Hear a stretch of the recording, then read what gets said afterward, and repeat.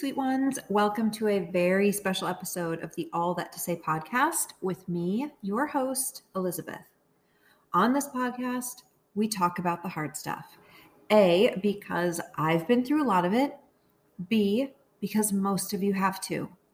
And C, because I believe that we have a loving God who gives us multiple second chances and abundant grace. Before we jump into the conversation with my husband about dating after divorce and our story, I wanted to touch on a few things. I'm often asked this question, and I've been asked this question, these two questions that kind of go hand in hand. I don't even know how many times in the past 10 years. Can I date or can I remarry? What I'm about to share here before we talk with my husband is based very much on several components. My opinion, my instinct, years and years of my thinking being shaped by youth group and Christian college and scripture and sermons and the church and living within community and the Holy Spirit, along with years of working with women who are separated and divorced and remarried. Now, as I lay all of this out, there will be a lot of cans and should nots coming at you. Please know that it's not because I'm trying to be bossy or mean, but it's because I love each one of you and care about you and your precious hearts so much. Please think of it more like me being a loving big sister than like a mean mom, okay? My heart is so tender on this topic.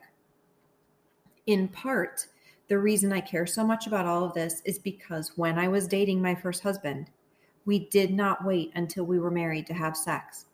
And in all of my 51 plus years living on this planet, that is still hands down my number one biggest life regret. I broke my own heart in a million pieces by not waiting. And I believe I married him in large part because I thought, well, I may not be a virgin anymore, but I sure as heck am going to marry this one. Now, I believe that these principles that I'm about to lay out are for those who consider themselves to be Christians. The way I define the word Christian is someone who believes in God the Father, God the Son, and God the Holy Spirit, who believes Jesus died for her, who believes Scripture is God's word to us and for us, who is trying to follow God by living according to Scripture as best as she's able, and who has the Holy Spirit dwelling within her. Now, if you don't claim to believe in or know or love or follow this God as a Christian, then I wouldn't expect you to listen to or obey what he's taught. Okay, here we go. Here come the cans, the shoulds, all of that stuff. Remember, my heart is tender. If you are single and never married, I believe you can date and get married if God is leading you to. But I believe you should not have sex. Sex when you're not married yet is called fornication, and the Bible talks about this in 1 Corinthians 6. If you are currently married, I believe you should not date or have sex with anyone other than your husband. I believe you should only have sex with the person you're married to. Sex with someone else when you're already married is called adultery, and the Bible talks about this in Hebrews 13. If you are separated, I believe you should not date anyone other than your husband as part of a therapeutic separation plan. If you are dating someone other than your current spouse while you're still technically married / not yet officially divorced, I believe you are dishonoring your estranged spouse. You are dishonoring the person you are dating by not being able to fully commit. You are dishonoring God.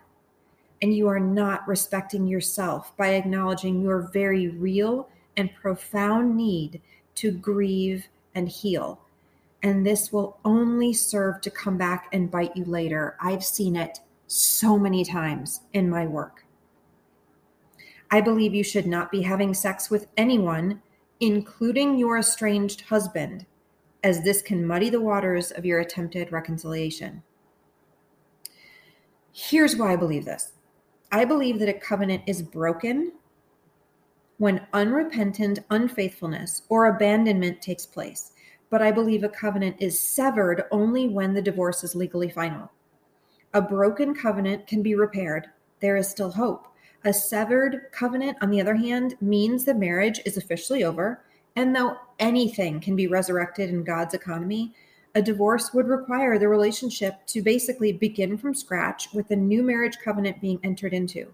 This is why I believe dating should not happen while there still is even the tiniest chance that the marriage can be brought back to life. And I'm not the only one who believes this. I didn't pull this out of thin air. I don't say any of these things to be mean. Divorce Care says that you are married until you are divorced. Okay, now if you are divorced and were the covenant breaker, meaning you were unfaithful or abandoned your spouse through abuse or addiction, or literally left, and were unrepentant and did not try to reconcile, I believe you should not date and that you should remain unmarried until you take steps to repent. If you are divorced and were the covenant breaker, but were repentant and took steps to reconcile, but they were not received, I believe you can date and therefore remarry. If you are divorced and were not the covenant breaker and did all you could to try to reconcile and keep your marriage together, I believe you can date and therefore remarry. If you are divorced, I believe you should not be having sex with anyone, including your ex-husband. If you want to look further into any of this, I highly recommend David Instone Brewer's book, Divorce and Remarriage in the Church.